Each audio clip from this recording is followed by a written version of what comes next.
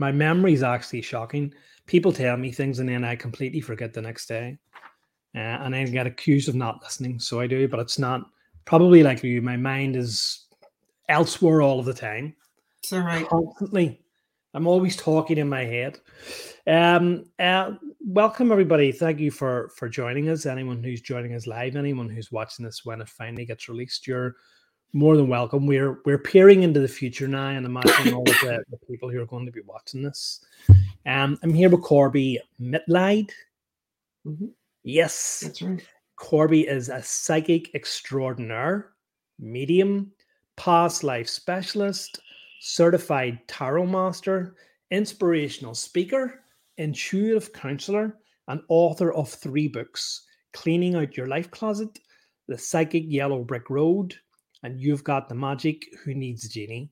And I've been fortunate enough to read her first book, and I've actually just started on her second book. And despite all of that, she is very, very much feet on the ground person. From what I've listened to and what I've read of her, she takes no BS, if we can say that. She suffers no from fools. New York. New York does not do BS. She suffers no fools. And when you hear about her life, I think you'll understand why. She's also been the featured channel on Robert Schwartz's series, Your Soul's Plan, Your Soul's Gift, and Your Soul's Love. And interestingly, she's also an ordained minister in the Order of Melchizedek, which I do want to ask about. And Corbie has been through 2 marriages, 3 bouts of breast cancer. She's been there, she's done it, she's seen it all.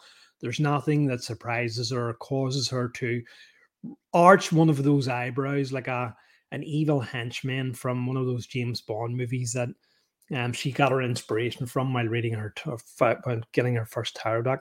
Corbie, very, very warm welcome to the thing. This has been long in the making, and I'm finally glad we're able to do it for flip's sake. It just has been seen to be one thing after another. But you're very, very welcome. How are you today? Except for the fact that we had snow in mid-April falling outside, I am terrific. Is that normal in New York? Obviously not. Ish. Mid-April is usually Mother Nature's last thumbing the nose at you before it gets really wonderful. But it's covering up the daffodils, it's covering up the leaves on the lilac bush, and we're just doing this. But we will survive it. I am at the very tip of the Catskill Mountains in upstate New York. I live in a little bungalow in the middle of a hayfield, and my neighbors are sheep and cows. And for a girl who grew up in a very large American city, it was a different planet when I moved up here. But it really is lovely. See, I always think of New York as just being this kind of sprawling city, but you're saying you're looking out and you're seeing cows and sheep. That's because I'm 170 miles north of New York City. Right, okay.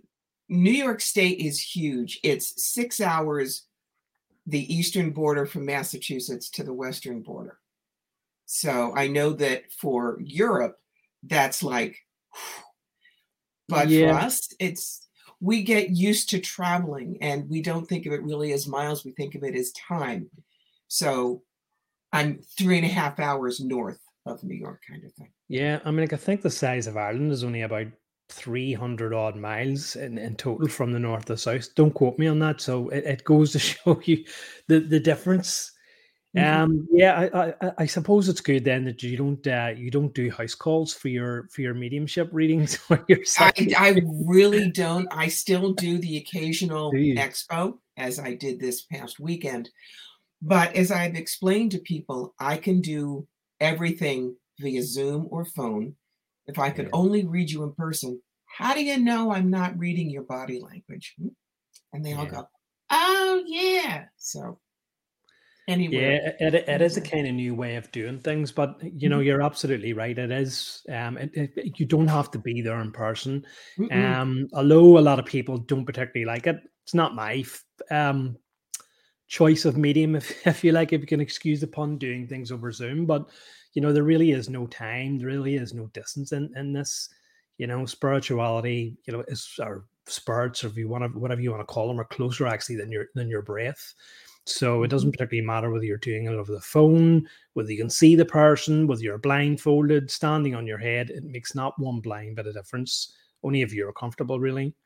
So that's quite a resume that we spoke of there, and I've kind of hinted and kind of laughed that you've been through it all, but you've pretty much have been through it all. I think when I was listening to one of your other podcasts there, you've said that you're older than most of the viewers or the listeners, and that's actually quite a good thing. I don't mean that in a kind of derogatory way, but it just goes to show you the life experience that you actually have. And I would imagine that inspiring or upsparing, or whatever the hell that word is, inspiring. Oh, I don't know. Aspiring. There we go. Thank you. Aspiring young spiritualists and mediums would really look up to someone like you. And I'm wondering. Go ahead. Key is I take my work seriously, but me not so much. I've been reading since I was 18. I'm 67. What that does for you is it doesn't mean... You're 67. 2 magic words, darling. No children. It takes 10 years off your looks right there. Wow. I would not have put you down at 67. I honestly would not. Thank you. Yeah. But when you're an elder, I won't say older psychic, when you're an elder... Yeah, elder, that's really lovely. Then you understand more what people are coming to you with. You are someone that says, I know you feel like it's impossible to get through, but I've done it, and I'm not special. If I can do it, so can you. You know what you can do. You rift through all of the things that I know, and people say, how can you do all that? And I say, when you've been walking this road for a half a century, you find out what you're good at. And that makes an elder intuitive, sometimes easier to talk to.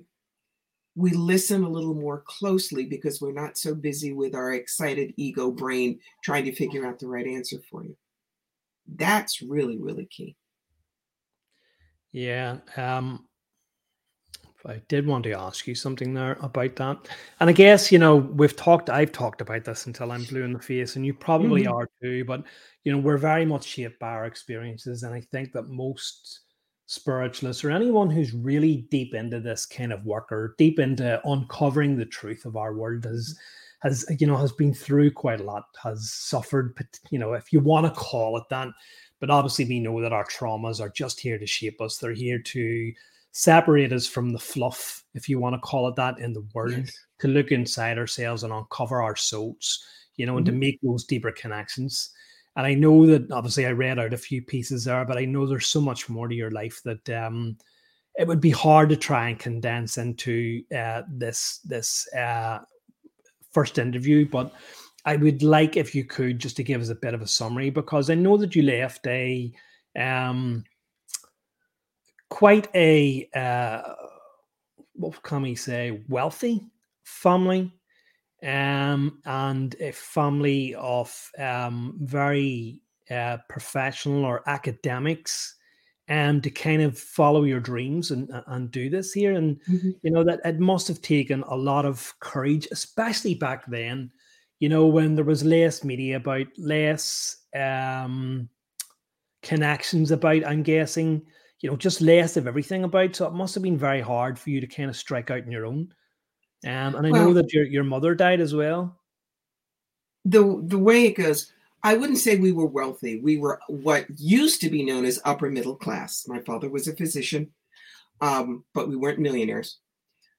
He was one of the old-fashioned doctors who charged a fair amount instead of as much as he could. And when I was growing up, even in the United States, you could still have one doctor with his office and his practice. It wasn't the big conglomerations and everybody just charges through the nose. My mother was an alcoholic cross-addicted with barbiturates, and there was a level of jealousy about who I was. I mean, by the time I was 11, I had a Dolly Parton figure, and my mother was always convinced that she didn't have look. She didn't really have anything that was worth anything except the clothing and the furs and the jewelry that she wore. My parents' marriage was not good, but Dad was a doctor. She was a nurse. My brother is a doctor. Mm-hmm. I was a writer. I was an actress. I was a rebel. I could have stood on the dining room table and recited Shakespeare, and they wouldn't have really seen me.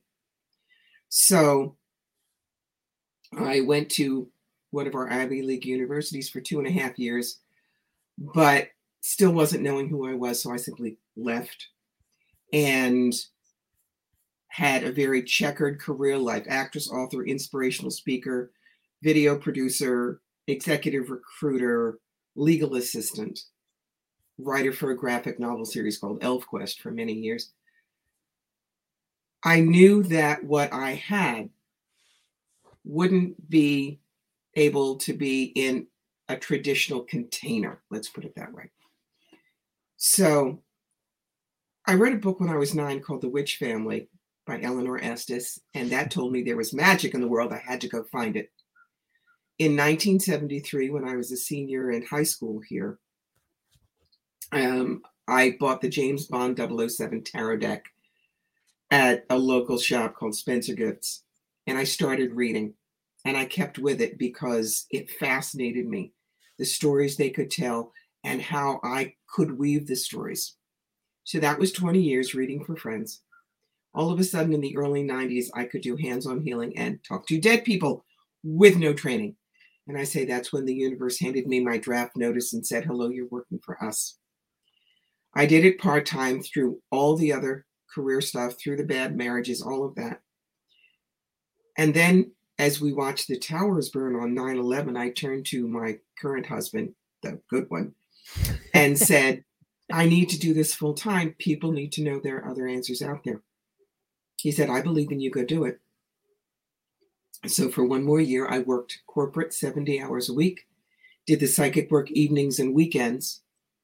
And in 2002, left corporate behind. I've been doing this full time since then, 6 days a week. I read about 1,000 people a year, and I get to get up in the morning. I don't have to get up in the morning. That's the real gift. My family to this day, some of them accept what I do. My brother still thinks I'm a fake and a charlatan and tells people that I'm a motivational speaker. Can't even say the word psychic. Live and be well. I still love him, but he's not going to stop me from doing the work I know I'm meant to do. Absolutely. Well said. And, I think it just goes to show, where can I put this? The plan for all of us, that we have in the end of the day, it is strange. I think that people think that simply because you are a psychic, you're going to be born into a family full of psychics and everyone in your family will support and accept what you do and kind of what you are. And we kind of both know that that's quite not the case. I've kind of remarked on this kind of myself, is that most of my family have no idea what it is I do. I don't talk about it anyway. And again, as you're right, like I think most of them would kind of probably disbelieve me, even when it came to sort of even announcing that I was kind of spiritual. I don't particularly like that term. It's not that I don't like it. It's just too broad. You could be anything spiritual. It's like saying you're religious. Well, what religion do you follow anyway? So even that there was kind of, and then you get to that sort of thing. Well, we'll prove it, or they're faking it, or you're no different from the person, that kind of like, well, that we grew up with. And I guess that's absolutely right. You are no different, but you are completely and utterly different. You cannot help but change. The further down this path you go, the more kind of on gifts and stuff like you uncover. So it's just very interesting listening to your story about that, and especially now at your lovely, beautiful, radiant age, where you've been doing this so long, and yet your family and completely in the public too. On television, the author of 3 books, doing all of these different readings, and yet there's still people within your family can't accept them. And I guess we have to accept that is going to be their life. That is their life's journey. Mm-hmm. Exactly. My father and my stepmother, Shirley, they kind of knew who I was. And my father, as a matter of fact, he died a week before 9/11. He will often come in when I'm doing some medical intuitive work because he was a fabulous cardiologist.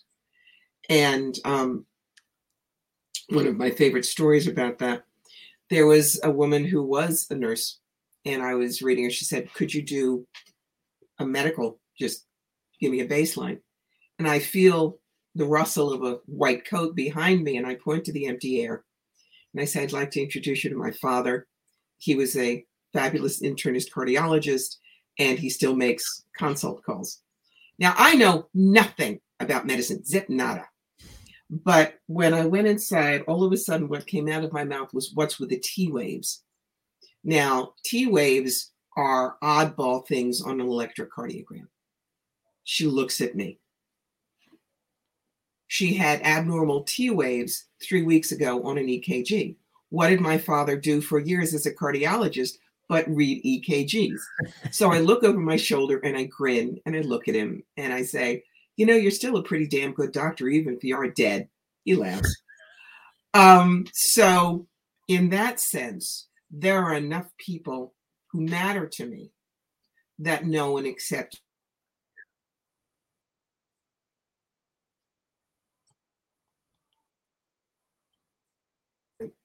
Yeah. What did Wayne Dyer say? What other people think of me is none of my business.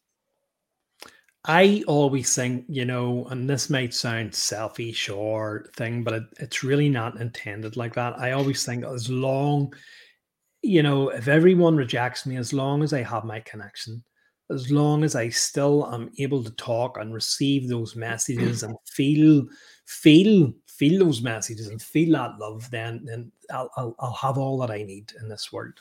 It may come across as selfish, but I don't think it is. And I think anybody who has that connection will understand that. When you can feel those bursts of love, when you can feel those upliftments that you get after talking with Yes. them, Yes. or asking something, your life's okay. You know that you ultimately will be okay.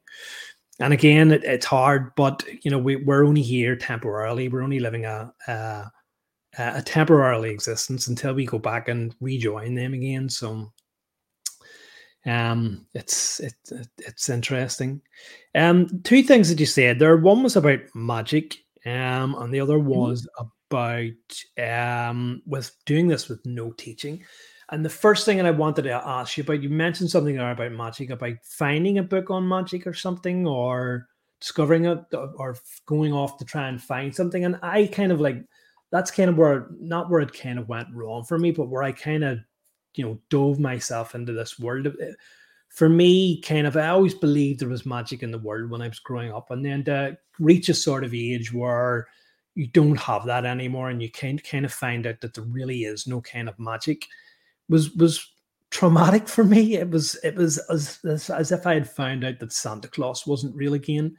And I think when I found that out, I buried myself in this world. Whatever was going on, whatever sort of connection that I have, whatever things that I was experiencing were kind of shut down. I just felt that, God, well, if there's no magic in the world, then I just have to get on and live a trudgy existence until many, many years later, where I got an awakening again. And obviously through that there, I discovered that there is magic. And I just kind of wondered what your experiences of kind of that were.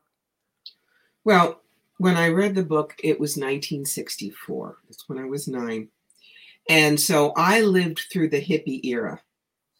And I was a hippie, honey. I had the elephant bell bottoms and a fringed jacket and a deck. So in that sense, Sybil Leek was a big book. And so, yeah, magic was there, not as pervasive and mainstream as it is now, but we had glimmers. One of my first experiences with it was in New York City in the mid 70s when I was a member for a little while of Blue Star Coven. Those who are in the pagan community will know the name Tzipora Katz. We are still friends. I still call her boss. She still calls me brat.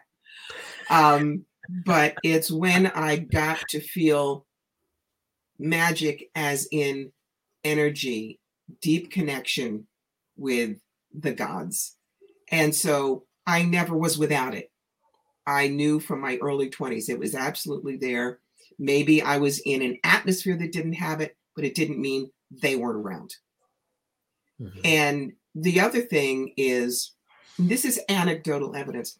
Apparently, those of us that do this work, most of us got a clop on the head when we were kids. Seriously. Oh, right. Okay. It's as if the clop on the head wakes up our third eye.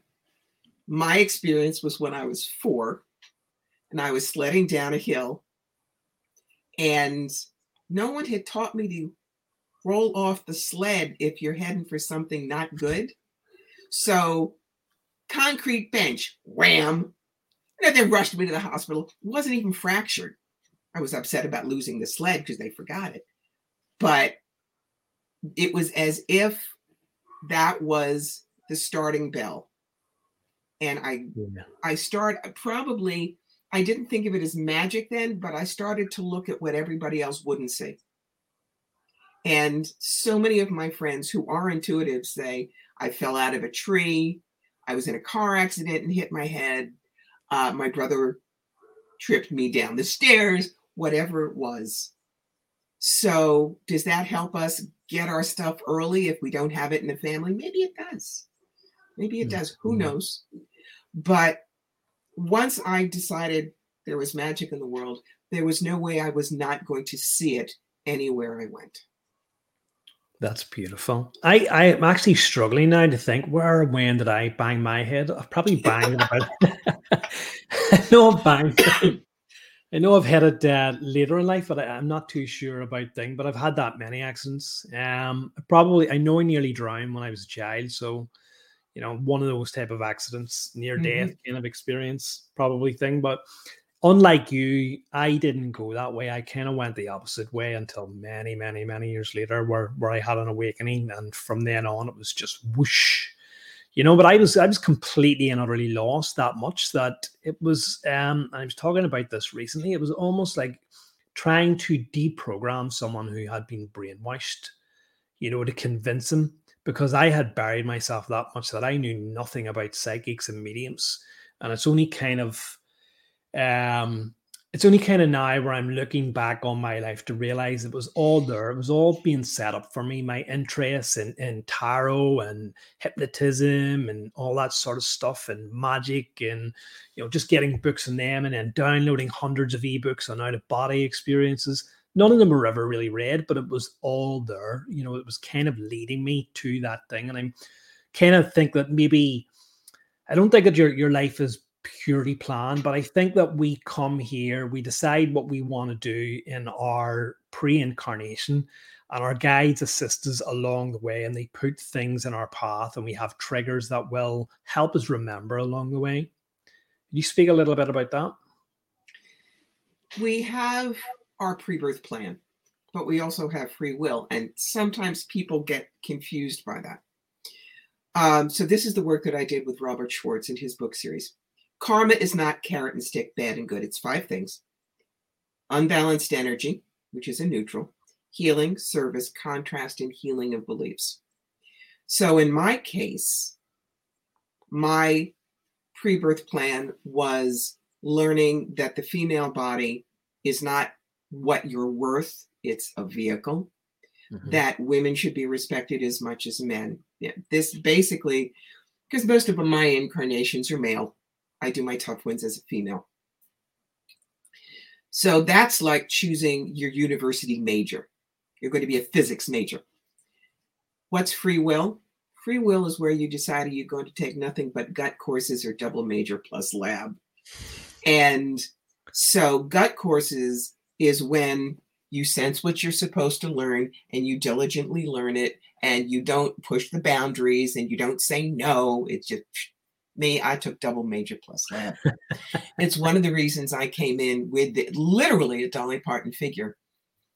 And my mother was very jealous, and we had I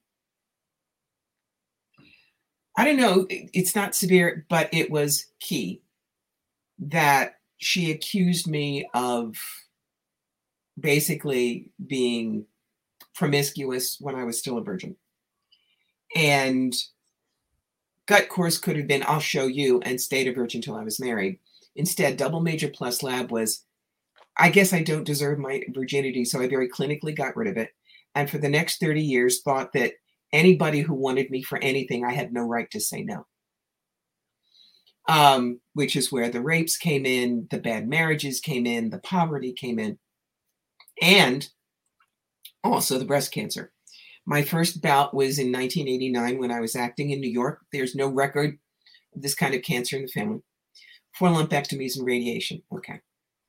Second bout was skin cancer from the radiation in 2000. In 2002, I finally married the right guy, and we're hitting our 20th anniversary this year. But apparently, I was still thinking this is all I was worth. So my higher self, my guide said, look, we need you down there to do the work. So we're going to remove the problem. That's when I got a third bout of cancer, but it was a second primary, brings you back to 0 on the danger clock. But the doctors in Massachusetts said, okay, 3 strikes, you're out.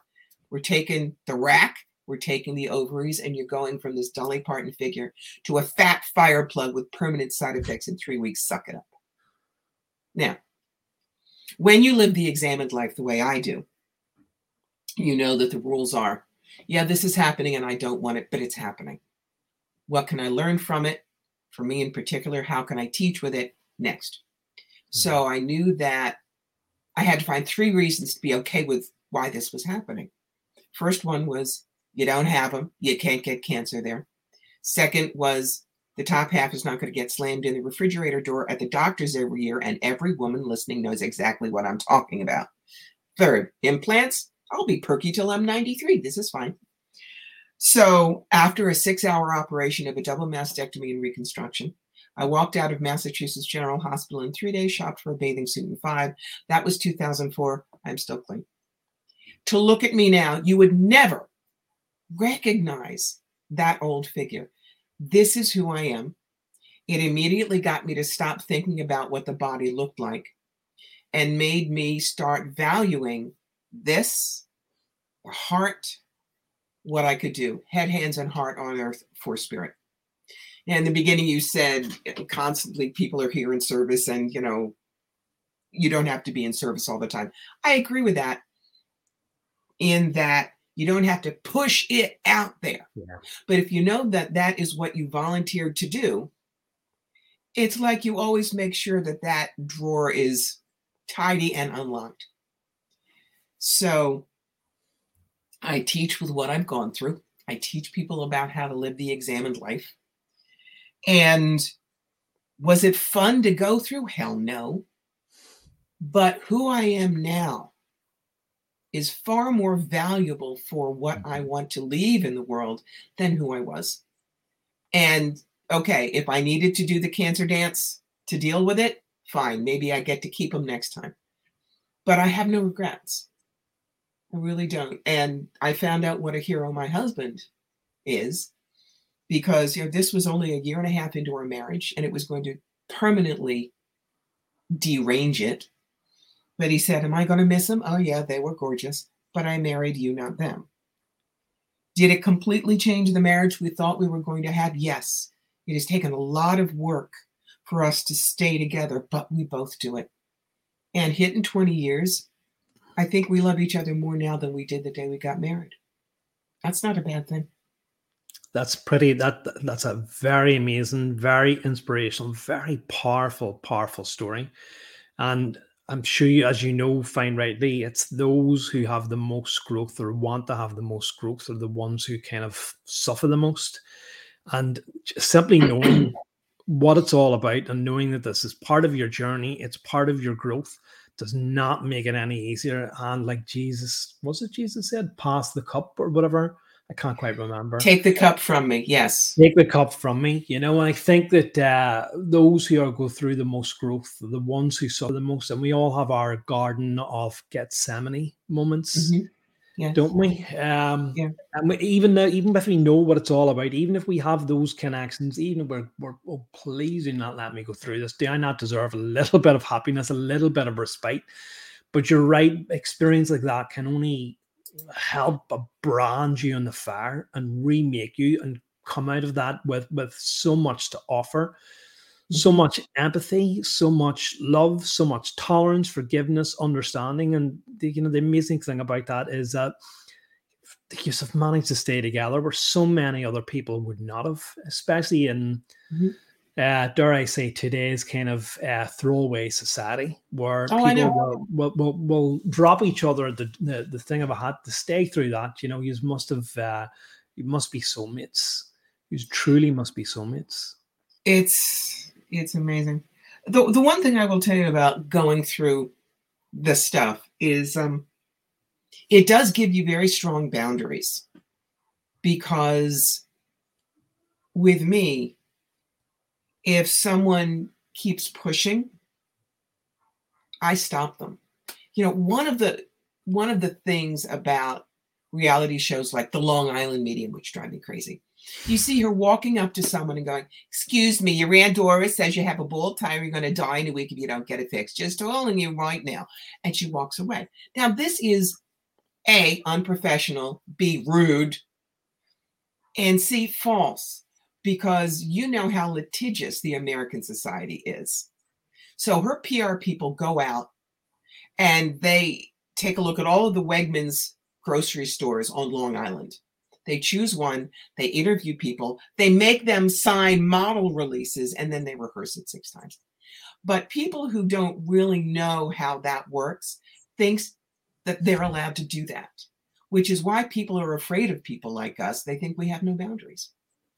And it comes back on us. I know that there was a time at one of the expos that I do, and I had a headache.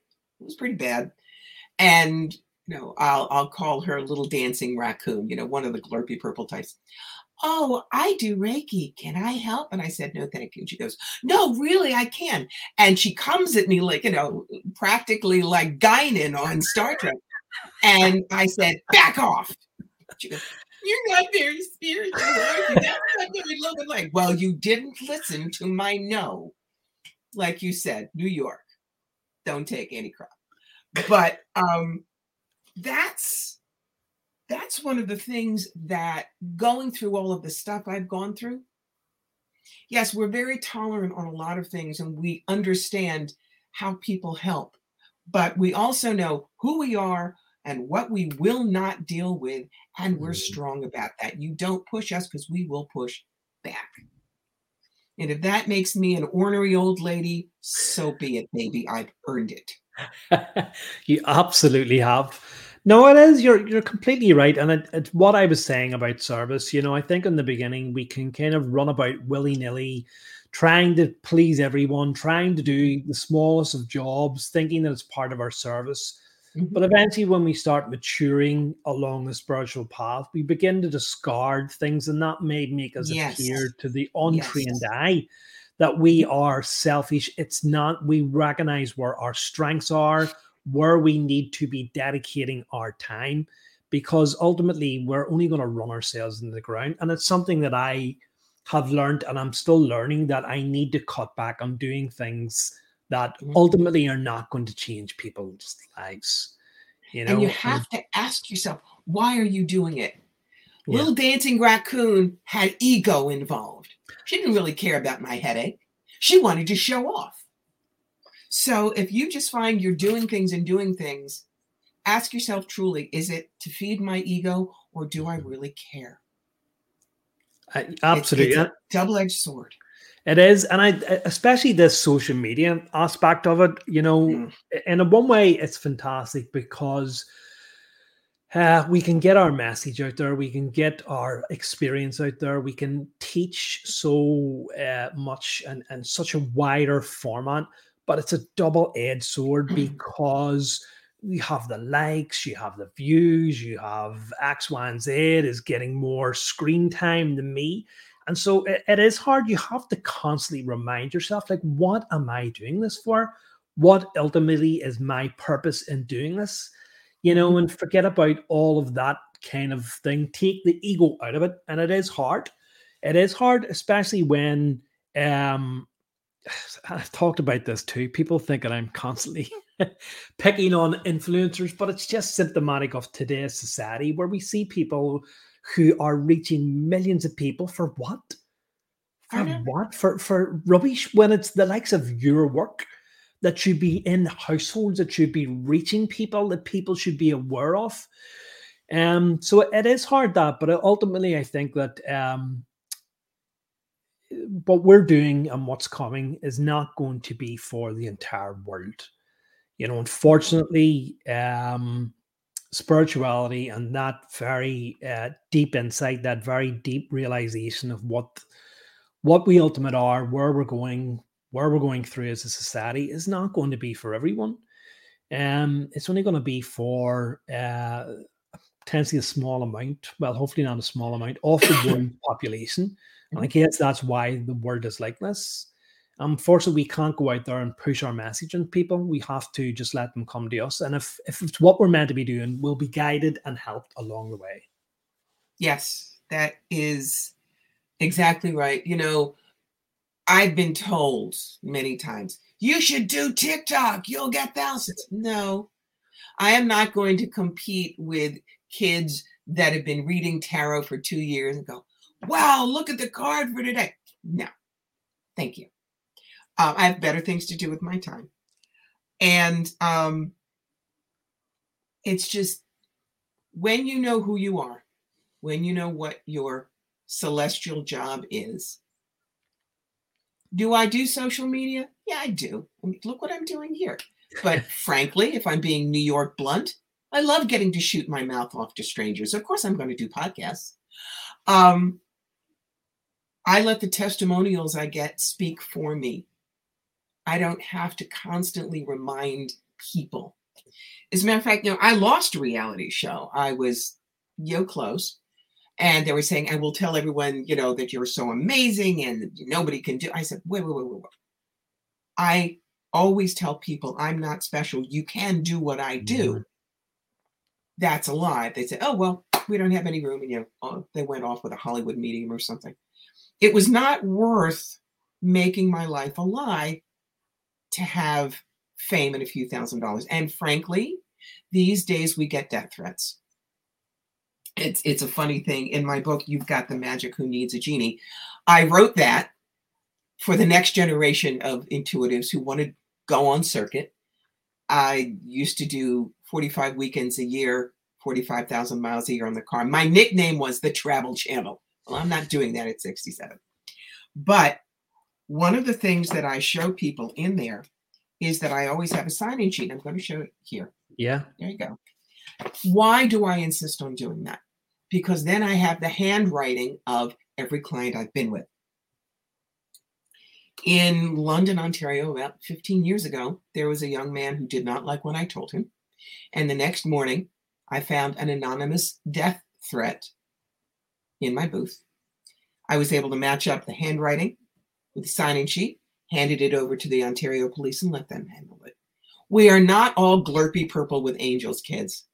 This is a tough business sometimes. There are other psychics who believe in scarcity. Well, if she reads, I won't. I loved Debbie Dyer, who was the person I would share a large booth with in Canada. If I was reading and she wasn't, her only thing was, my people aren't here yet. It's okay. That's the way it works. And there were some times where she would read and there'd be crickets on my side of the booth. This is not a competition. There are 8 billion people in the world, my darlings, and no one psychic can read them all. There's lots for you. But that's one of the reasons I want to train people and give them everything I know. Because 67 is not 27. I will be out of here within 30 years. Y'all are going to have work to do. So here, this is what I learned. Don't reinvent the wheel. Listen People to your look furry. at that and go, yeah. Listen to your furry girl, Mother Corbie. She is telling you the truth. yeah, my feathers. Yeah, it is. You're touching on something that I've mentioned there. In this community, people doing podcasts and having their own thing. And I talked about this recently, that people think that, well, I'm spiritual or I'm doing this kind of work. I'm using spiritual as an overarching term for everything in that kind of field, whether it's Mhm. Reiki healing, whether it's mediumship, whether it's tarot, whether it is drum beating, whether it is astral projection, whether it is shamanic work. So I'm using that umbrella, okay, to encapsulate all that sort of stuff.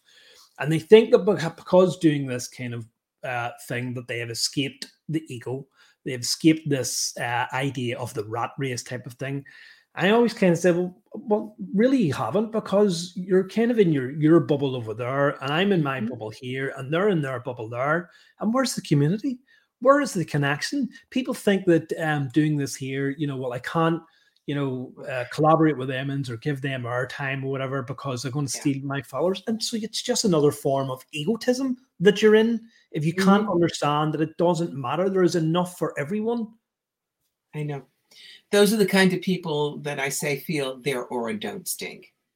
One of the things that blew me away is when I was on the road, if I would find another intuitive who was a rookie, I would say hi and tell me about yourself, and I'd bring them over to my booth and I'd give them business cards, rack cards, any of the paper paraphernalia I had, and say use these as examples. Just don't steal my words. There's only been one psychic who literally stole the words onto their website, and they were cut. But a lot of other psychics said, how can you do that? They're going to take your ideas. No, they're not. They're 2, 3, 4 years into this. I'm 50. They can't steal who I am.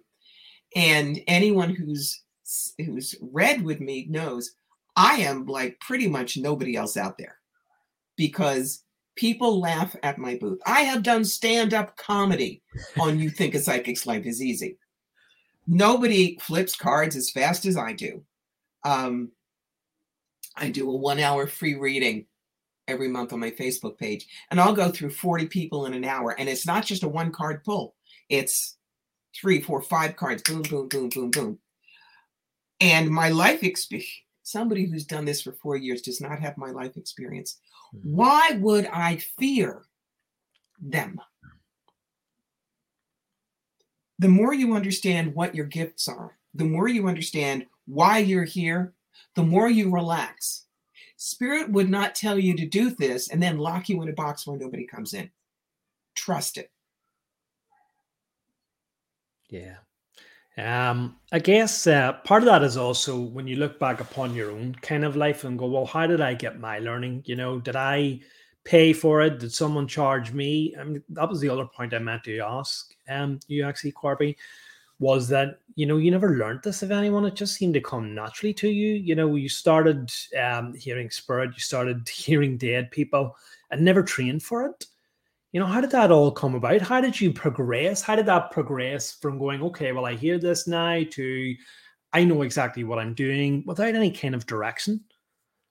Well, I did take about a month's worth of mediumship from a very talented spiritualist in Western New York, Reverend Jane, but that was after it was already happening. I think the key was I'm a past life specialist. What does that mean? That means that I'm able to help people find who they used to be and unravel a difficulty in this life. How did it work with me? The first one was in the 1980s. There was a rock group in Philadelphia. I'm not a groupie type, but the lead singer, right there, could not understand what the mad attraction was. I did some past life work with a friend who was friends with somebody else in the group. We had figured out everybody except who the lead singer had been, but we knew that they were somewhere in England or Scotland in the 18th century. And we were having linguine and clam sauce at a mainline restaurant, and all of a sudden in my head came Marcus Barron, Gordon Huntley. I'm thinking, what's this? 2 titles. I knew about Wars of the Roses from college, not that period. This is way before Outlander. But what do you do when you hear these things? You go to Debrett's Peerage. And flipping through, I found there was in 1752, Alexander 12th Marquis of Huntley. In 1783 or 4, which is when I knew the visions I were getting was from, he became Baron Gordon of Huntley. Marcus Baron Gordon Hunley. I'm sorry. That is so on target. And once I realized who he was, the obsession went away. I knew exactly why and who and how we had been and got the lesson. In the early 90s, I visited a place called the Old Rhinebeck Aerodrome in Rhinebeck, New York. They have 1909 Blérios to 1930s barnstormers. And I knew nothing about World War I, couldn't stand the idea of Germans because all I knew was World War II. But something happened at a visit there that immediately alerted me to who I was in World War I in the German Air Force. So when you get these things, it starts waking up everything. The first experience I had with talking to dead people was in 1994. I was working with somebody in Colorado, and we found out exactly which pilot I was. And we got a vision of a short, balding, stocky man in World War II Luftwaffe, very depressed. We figured out who that was. He had committed suicide. And he was very connected with Hermann Goering. So we were able to somehow pull him out of the box he had left himself in. When we die, we get what we expect. And that opened me up to being what I'll call a doorway. In that, when I went back to Atlanta one night, all of a sudden there was this little German trench soldier in my living room. This much of his face was invisible because it had been blown away. And he was obviously lost. The first thing he said was, "Who won?" And when you do this, you have to explain, it doesn't matter anymore. You get them to forgive those who killed them, forgive themselves for killing. And then you can help the spirit dissipate, go into the light, however you want to put it. So that was my first experience with talking to dead people. Now, when I do mediumship, I don't do it the way a lot of people do. I don't just reach and tell you who's there. The most talented person I ever saw for that was my late friend Allie Cheslick. We called her Chatty Cathy of the Dead because she got him and she would just go. With me, I get what I call their dog tags.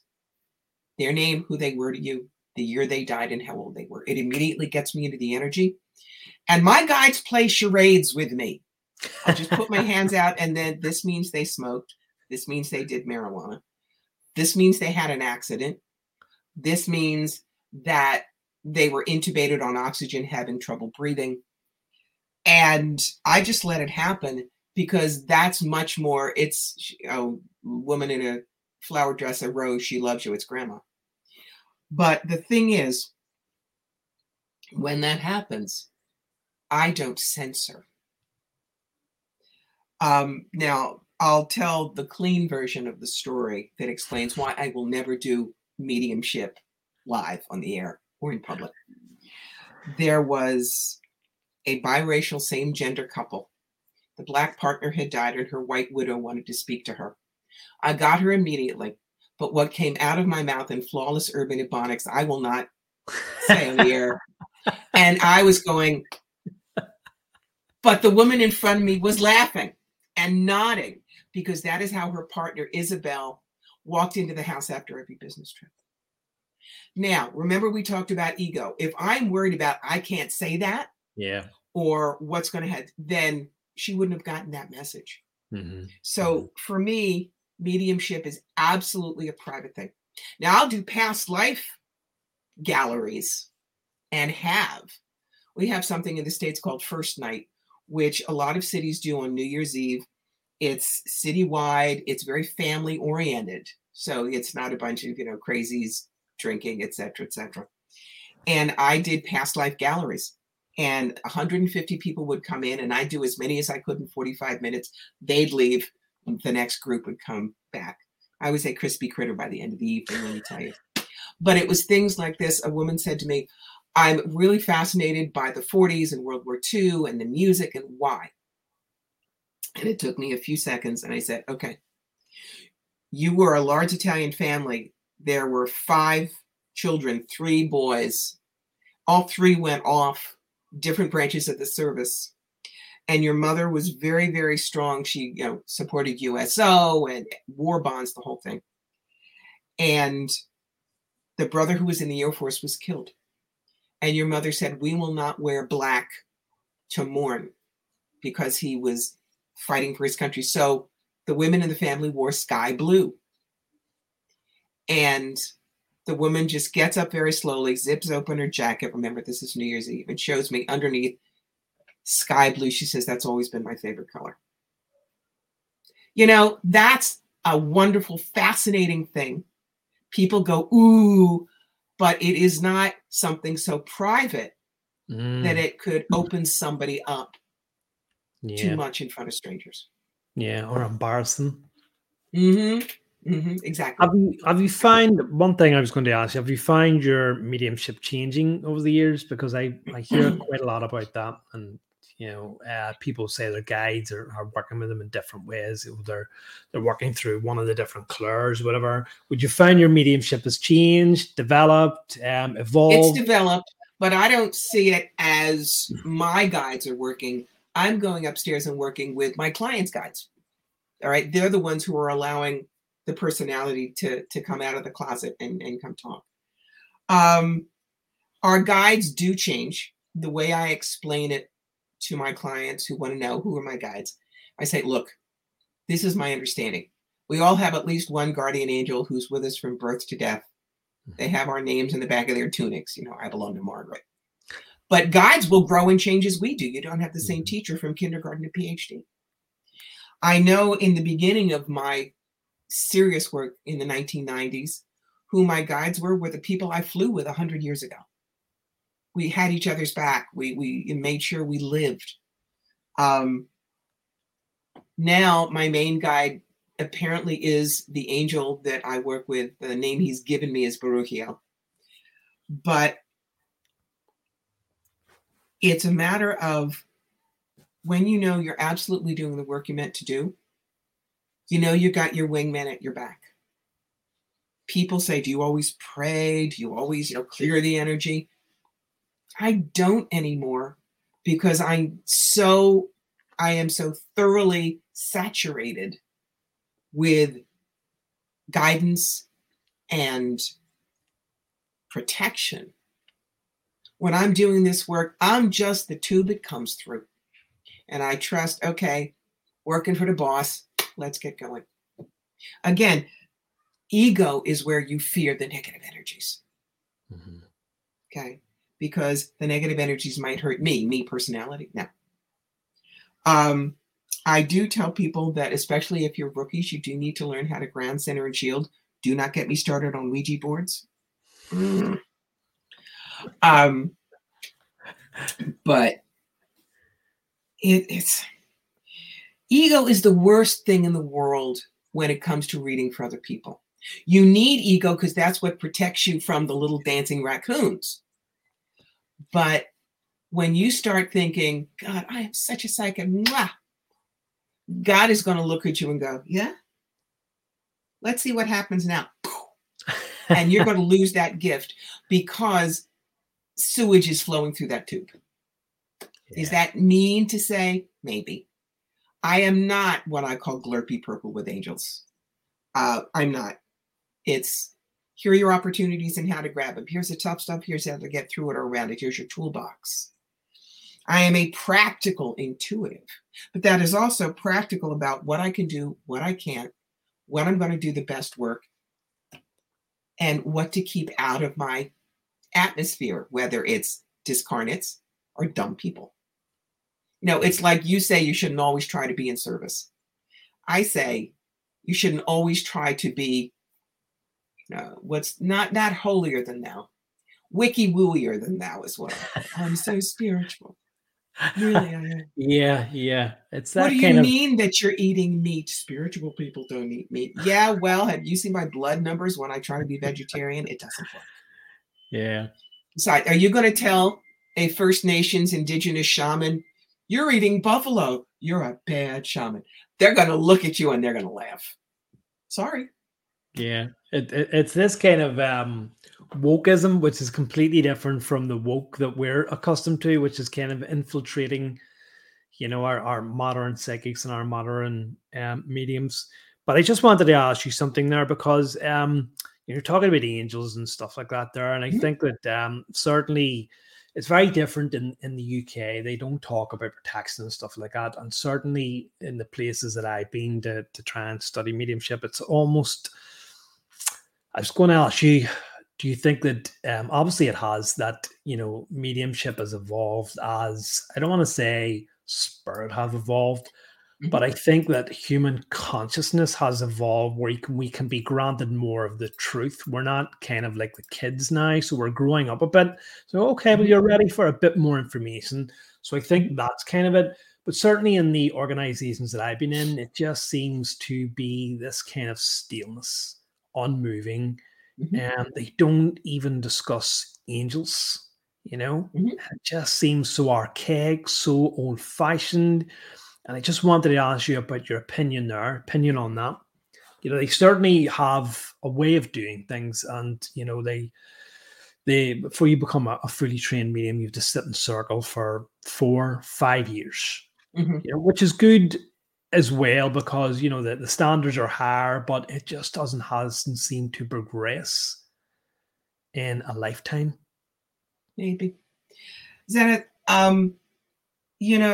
when I talk about angels and things, it's because so many of the people that I work with, I'm very good with rookies. The people who have a schnoot of knowledge about what's out there. And so if they need to see androgynous things with wings, fine. They have to understand angels will never be human souls that graduate. It is not like It's a Wonderful Life. Every time a bell rings, an angel gets its wings. No. But none of us are going to really know what's up until we're dead. We make guesses down here.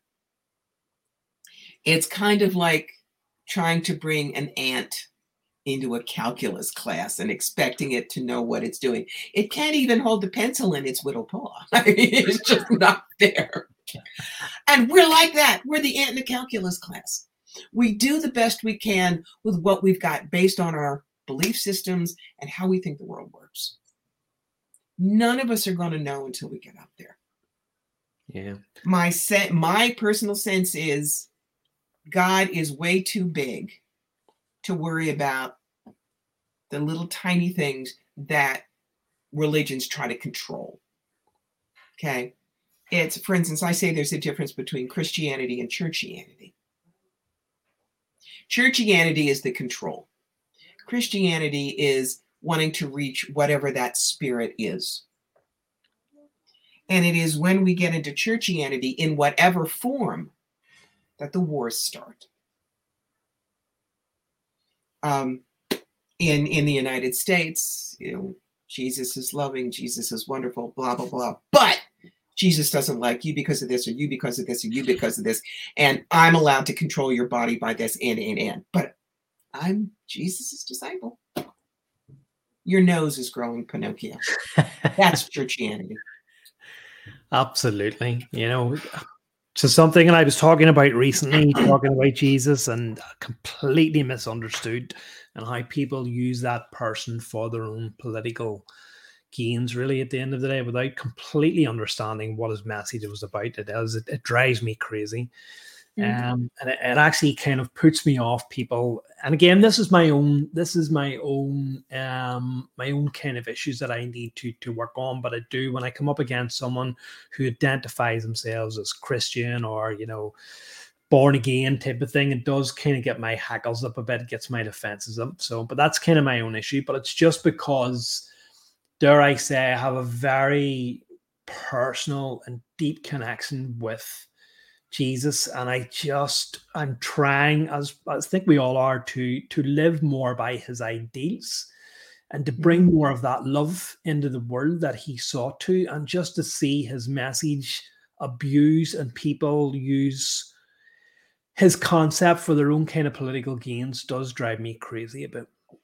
I know. Um, the way I try to get people to think about it is the Christ consciousness.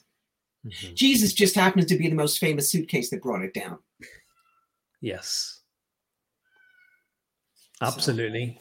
Completely, fully self-realized. And this is what it is. He was imbued with Christ consciousness. And I think his message was that we could, just like yourself, I am no different. You could all do what I do. I am trying to teach you. And it's been completely misunderstood. Instead of saying, follow me, do what I'm doing, they put him on a pedestal and said, worship him. And you're only going to get to him through us, a middleman. And I've constantly said, you don't need a middleman. You do not need a middleman in any of this. It's crazy. And when they say, what you're doing is evil, I just look at them and say, go read Acts chapter 2, please.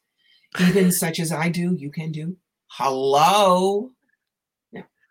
Yeah, that's crazy. It really is. We could go on all day about that's the nature of good. But we need beer. And we stuff need like a couple of good pints to be able to do that.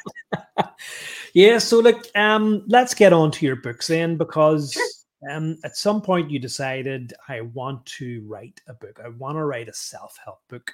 What was the thought and the inspiration behind that?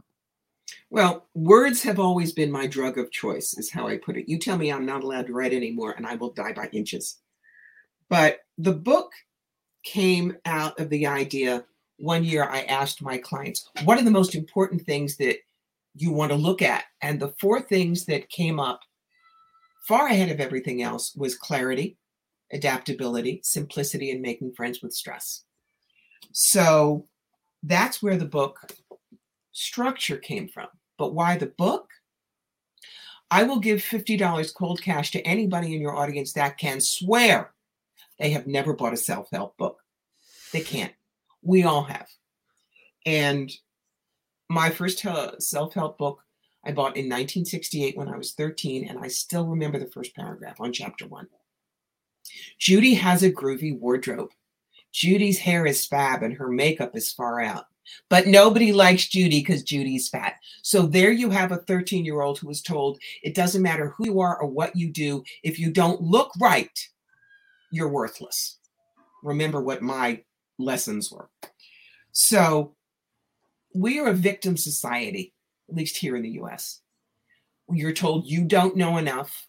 You have to ask the experts. I mean, one of the most egregious things in the US are the constant drug commercials. Ask your doctor if Blarg is right for you. Well, you know what? Your doctor knows what's good for you, but the advertisement is you have to ask. You have to trust the big people. We're big pharma. We know more than you do. And fear. The commercial that I remember is, you haven't had a heart attack yet, but there's one coming.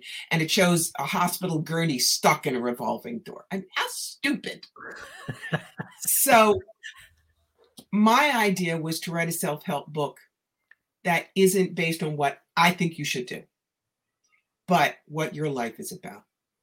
The one that really kicked me on this is a woman who wrote and said, you have to avoid all food with leptin, and you really need to get up 4:30 every morning and do yoga. If you are a single mom with 2 preschool kids and you live in Milwaukee and you have a job, you're not going to do that. The book doesn't speak to you.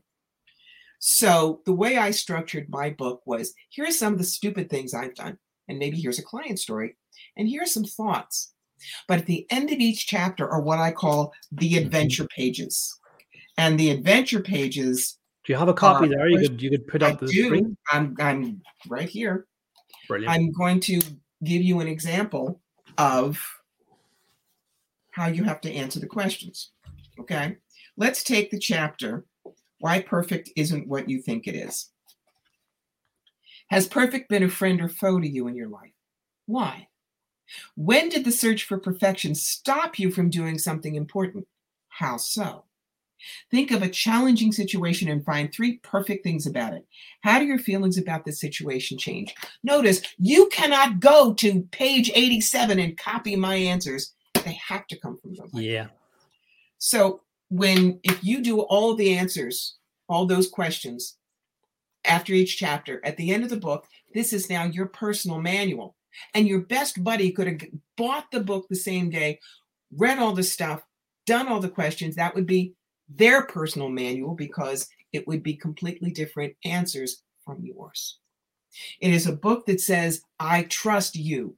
When you are in charge of your changes, you're in charge of your life as well.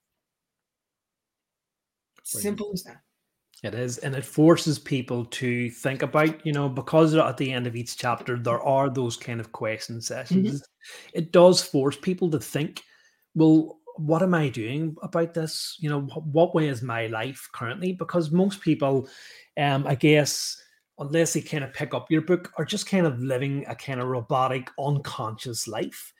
That's and right. Your book, especially the questions in it, actually forces people then to examine their life, examine what they're doing. Is what I'm doing making me happy? Am I just kind of going through the motions? Is there anything that I could change about my life? And so that was one of the things that I really enjoyed about it. Also the things about, like how you deal with stress, your kind of leftover ingredients that you've just kind of named into recipes and stuff like that, things like that, which are just fantastic little tips, and just these kind of stories about them. Like, I'm struggling to think of that one, but it's basically just make what you have. Everything doesn't have to be perfect. If you've got a couple of things, and just make the best of it, give it a name, jazz it up really at the end of the day, and that can be applied to your life. Don't look at what is it, the glass half full or the glass half empty. Look at it as half full. See what you can do with your life with these kind of odd ends, and see what you can make out of it. Even more than that, the glass is refillable, and you have the water pitcher. Brilliant. That's a fantastic thing. Yeah, and your first part is obviously getting clear, and you've actually broke it down into about 3 different parts, I think, haven't you? Yes, I call that your 3-legged stool. If you get clear on your purpose, you get clear in your relationships, and get clear with spirit, you can do just about everything. Yeah, it really is a fantastic book. I would absolutely recommend people to pick it up. And so it's just this kind of, you've more or less said to everyone, like, it's not me telling you how to live your life. This book will force you to examine your own life through the tips and the tricks that I've produced in this book, or that I've thinked in this book, and hopefully by the end of it. How about invite you instead of force you? Oh, yes, invite you. Right? Absolutely. Apologies for using that kind of strong because it's going to force me. I don't want to do that. But it will say, let's go play. Let's go play is the whole point of the book. And it's chock full of your own kind of, I can't remember now, but it's chock full of your kind of own unique vocabulary, let's say, which I absolutely love and adore. Yeah, it's so refreshing reading something that causes you to think, what is she actually saying here? To put these 2 words into a context that I would never have imagined before. It's almost kind of saucy. One of the things I think you're talking about is when I talk about the fact that I may have stuff in the refrigerator and it's just going to be a one and done recipe. If it's chicken TR. Well, what's TR for those that are not American? TR stands for Teddy Roosevelt. Teddy Roosevelt was one of our presidents. And one of his favorite sayings was, do what you can with what you have where you are. So chicken TR, I did what I could with what I had where I was. And I may never make this exact recipe again, but for now it's fine. And Carl loved it. Carl's my husband. Life is life TR. Do what you can with what you have where you are. Yeah. Brilliant. One of the other things that you mentioned, which is also very interesting, is imagine if you were an alien come to planet Earth and had absolutely the Martian. Yes. The Martian. Yes. Imagine if you came down to planet Earth and you had absolutely no prior knowledge to this event. How would you look at something? Which is a very interesting thing, because people bring their own judgments, their own opinions, other people's opinions to something. So examining something from a perspective of knowing absolutely nothing about it. It makes a difference. The quick example I give you, and then I'll tell you the gorgeous story. If you and I were sitting across from each other and you had water coming out of your eyes, I might say, why are you crying? But the Martian would come toddling up to you and go, "Why is there water coming from your eyes?" And the Martian could be right, because maybe your contact lenses are bugging you, or maybe you have allergies, or maybe there's an emotional basis. The way I saw this work best, there was a gentleman who was married, had a kid. He was in a terrible car accident. They fixed him, but his face kind of looked like spin art. He was terribly embarrassed with the way he looked. And he always kind of walked around like the Hunchback of Notre Dame. But he was still married and had a kid. One night he was putting his daughter to bed. She grabbed his face and she smushed it next to hers, and she said, "This would be a great picture, but it would be better if Mommy's face were in the picture." Now, old think him would be, "Oh my God, even my daughter thinks I'm hideous." And talk about trauma. But instead, he knew to be a Martian. And he looked at her and he said, "Why would it be better if Mommy's face were in the picture?" She just looks at him and says, "Because Mommy can't hold the camera still and you take good pictures." Look at the lifetime of trauma he avoided with one question and admitting, "I may not have all the answers." Absolutely. And very, very powerful. Life-changing. Yeah, absolutely. As I said, it's such an amazing book. And there was another part in that I found interesting where you kind of mentioned the different type of people. You know, the person who always has to keep themselves busy. There were a few other examples which were very interesting. And I guess we can all kind of fit into that category. Yep. The first is toys people. These are the ones that collect depression glass, Star Wars figurines, whatever. Then there's Rolodex people, and I that dates me. I love that, Rolodex. I know. For those of you who are not as old as I am, a Rolodex used to be this big wheel with tiny little cards on your desk, and the bigger and fatter the wheel, the more people you knew, the more important you were. Rolodex people collect people, but they're just collecting you to collect you. They don't really want a relationship. Then there's been there, done that people. These are the deadheads that have gone to every Grateful Dead concert. These are the people that have to go to the restaurant the day it opens, and. And then there are connection people. Let's take the advantage of doing Thanksgiving dinner for the homeless. You're not doing it because you want to say, "See, I did it." You're doing it in service. You know that putting food on a plate for someone that maybe hasn't eaten in 2 days and handing it to them and giving them nourishment and looking them in the eye and acknowledging their humanity creates synergy between the two of you. That's why connections people, to me, have the most valuable lives. Not that I'm valuing them more, but it brings more into who they are, rather than toys and Rolodexes and been there, done that.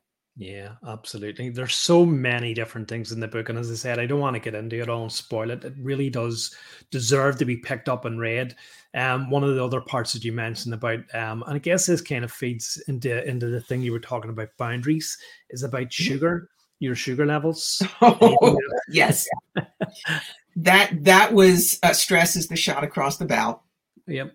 That means one thing that happens that is so impactful, it's the one lesson. And I was doing an event. It was a village-wide garden party. And I was doing readings at my favorite cafe bakery. It was mommed. Hadn't eaten since this morning. But I needed to do something. So I grabbed a couple of their raspberry bars from the back of the kitchen and ate them. Now, these are gorgeous, wonderful, real sugar, real flour, etc. And probably this much would have been fine. The bar I grabbed was that big because it hadn't been cut up yet. I wolfed it down, continued to read, and then all of a sudden, my heart started hammering. And I realized that much sugar spikes your blood pressure and gives you heart palpitations. And I was still supposed to read for the entire afternoon through that. Never again. Never again. So that was shot across the bow. Yeah, you have a whole big section devoted to stress, which I guess in this modern day and age is very, very important for people with a busy kind of lifestyle that has been forced upon people. One of the very touching things that I found in the book, just recollecting it, was talking about the life that your mother had led and your domineering grandmother Yes. who completely and utterly dominated your father so much that he could not make his own decisions, never wanted him to marry your mother. And so she led a lifetime of feeling completely under appreciated and sought to make up in different ways by constantly making herself look glamorous. Ultimately, your mother passed on. Your father met someone else who was the complete opposite of that Yes. person, and it Yes. completely taught you to look at life in a completely different way. And from what I can remember, was a massive source of inspiration to you. Really did not particularly care what your grandmother thought. Well, my grandmother was dead at All that right. point. Well, that would explain it. That was the bitterly ironic thing Yeah. is my grandmother died at the age of 84. And 6 weeks later, my mother died at the age of 59. She never had the chance. And remember, I said she was cross-addicted with alcohol and barbiturates. Yeah. She wasn't before she was married to my father, but my grandmother was so relentless in cutting her down. And my father was unable to stand up for her, that mom had to do something to numb the pain. And she did booze and she did pills. Yeah. But I that's think not who she was in the beginning. Yeah, I just think what's so the lesson to be taken out of that is the value of going, this is my life. I'm here to lead it, regardless of what other people think of me, regardless of other people's opinions. And that's why your life is such an inspiration to anyone who either knows you or have read about it, because you could have quite clearly went down that path and instead you didn't. You followed your dreams, and you don't have the wealth that is associated with your family, but where you are now is completely your dream. You have the partner of your dream, the house of your dream, the view of your dream, and the life that you're leading, and now you're giving back in so many ways. So I just think it's so inspiring, and that's what was so inspiring about that part of your book. Thank It you. I really mean, was. does my family, big chunks of it, still think I'm a failure? Yeah, they always will. But I know I'm not. And so I tell my clients this. There are two magic phrases. Thank you for sharing. You may think that if you wish. And then you go live your life. Yeah, absolutely. Yeah, and if anyone is looking for a self-help book that isn't going to tell them how to get that self-help, but is going to force them to look at their own life instead of relying. Invite, not force. Invite. It's just so ironic. They're picking up a self-help book that they're looking for someone else to tell them how to, live their life. And instead, what they're getting through the self-help book is the arrow or the finger turned back upon themselves to say that you ultimately are responsible for your own life, rather than reading someone else's words. So I really can't promote that enough. Just before we wrap up here, then, Corbie, I'd love to have you back on again, because you're such a fabulous lady, such a fabulous talker, such Be a happy to come back. absolutely, yeah. Once I get through the second book, we'll get you back on to talk, and we could talk all night. Is I'm kind of wondering what the future kind of holds in for you. Have you any kind of other plans? That are kind of laid or whatever. I'm assuming that this is your service now. I'm assuming that you're cutting down doing the readings and stuff like that. No, And no, you're still doing them. That's still crazy. Still doing 6 days a week, 1,000 people a year. It's too much Wow. fun. I love doing what I do. Wow. So I want to continue doing these podcasts. The Totally Revised website, which is so gorgeous. It's done by a lady in the UK. Her business is The Divine in the Design. That comes out the end of May. Yes, I want to do more YouTube videos. And I'm sure there's going to be some more writing. Right now, I'm writing on medium.com, which is a great open blog. And I have 100 articles up there. You want to go see what I'm doing these days, go to medium.com and look for Corbie Mitleid. I'm busy having fun.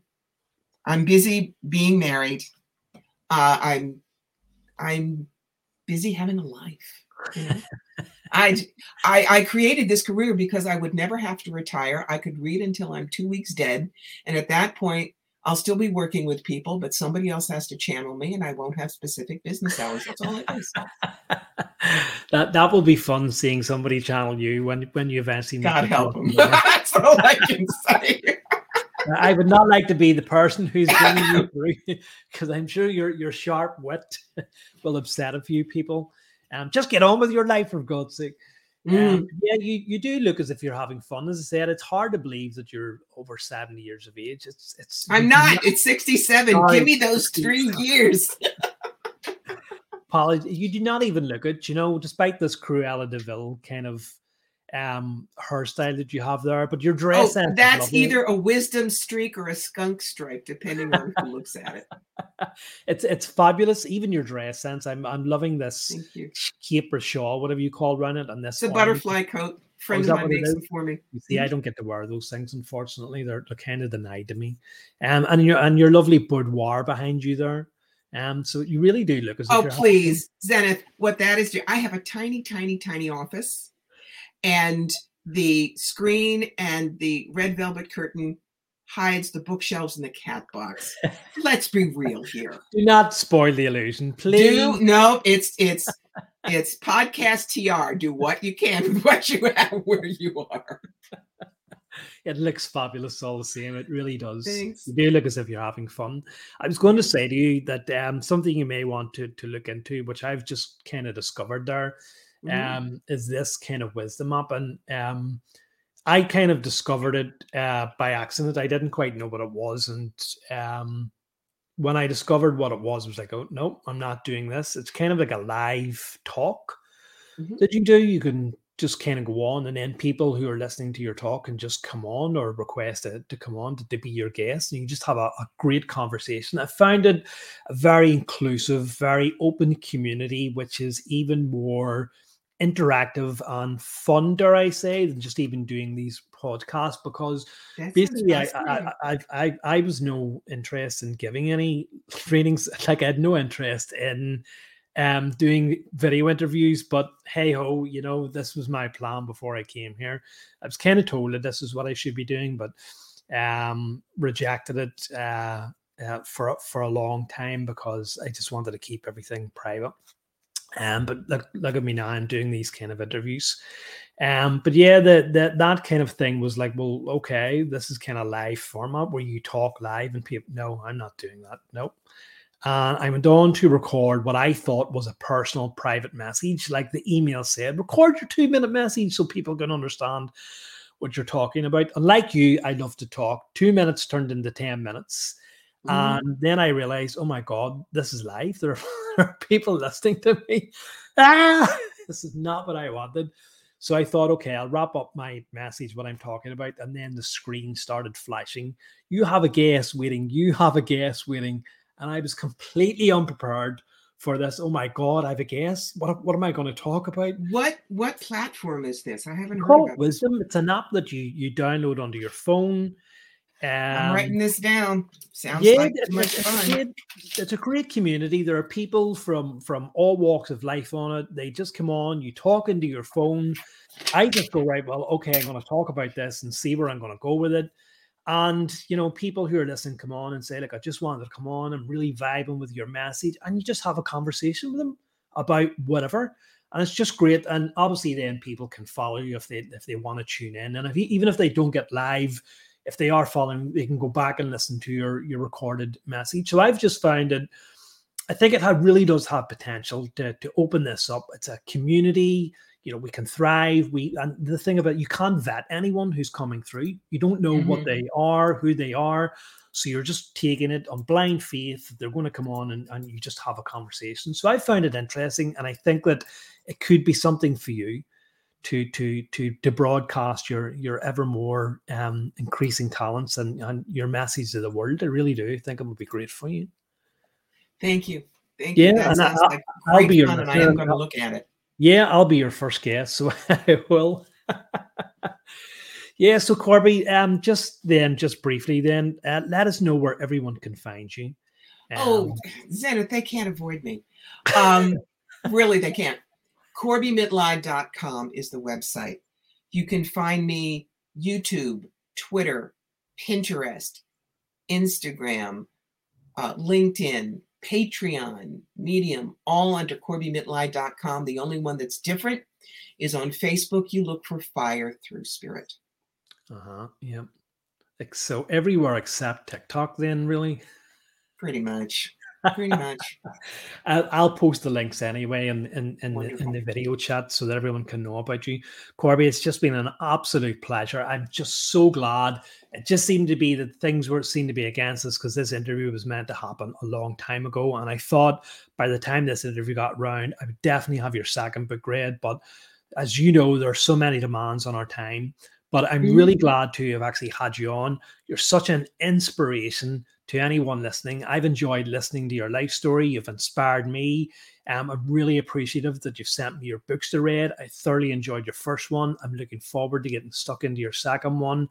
And as I said, for any aspiring psychic, any aspiring medium, this is the person that you need to be going to.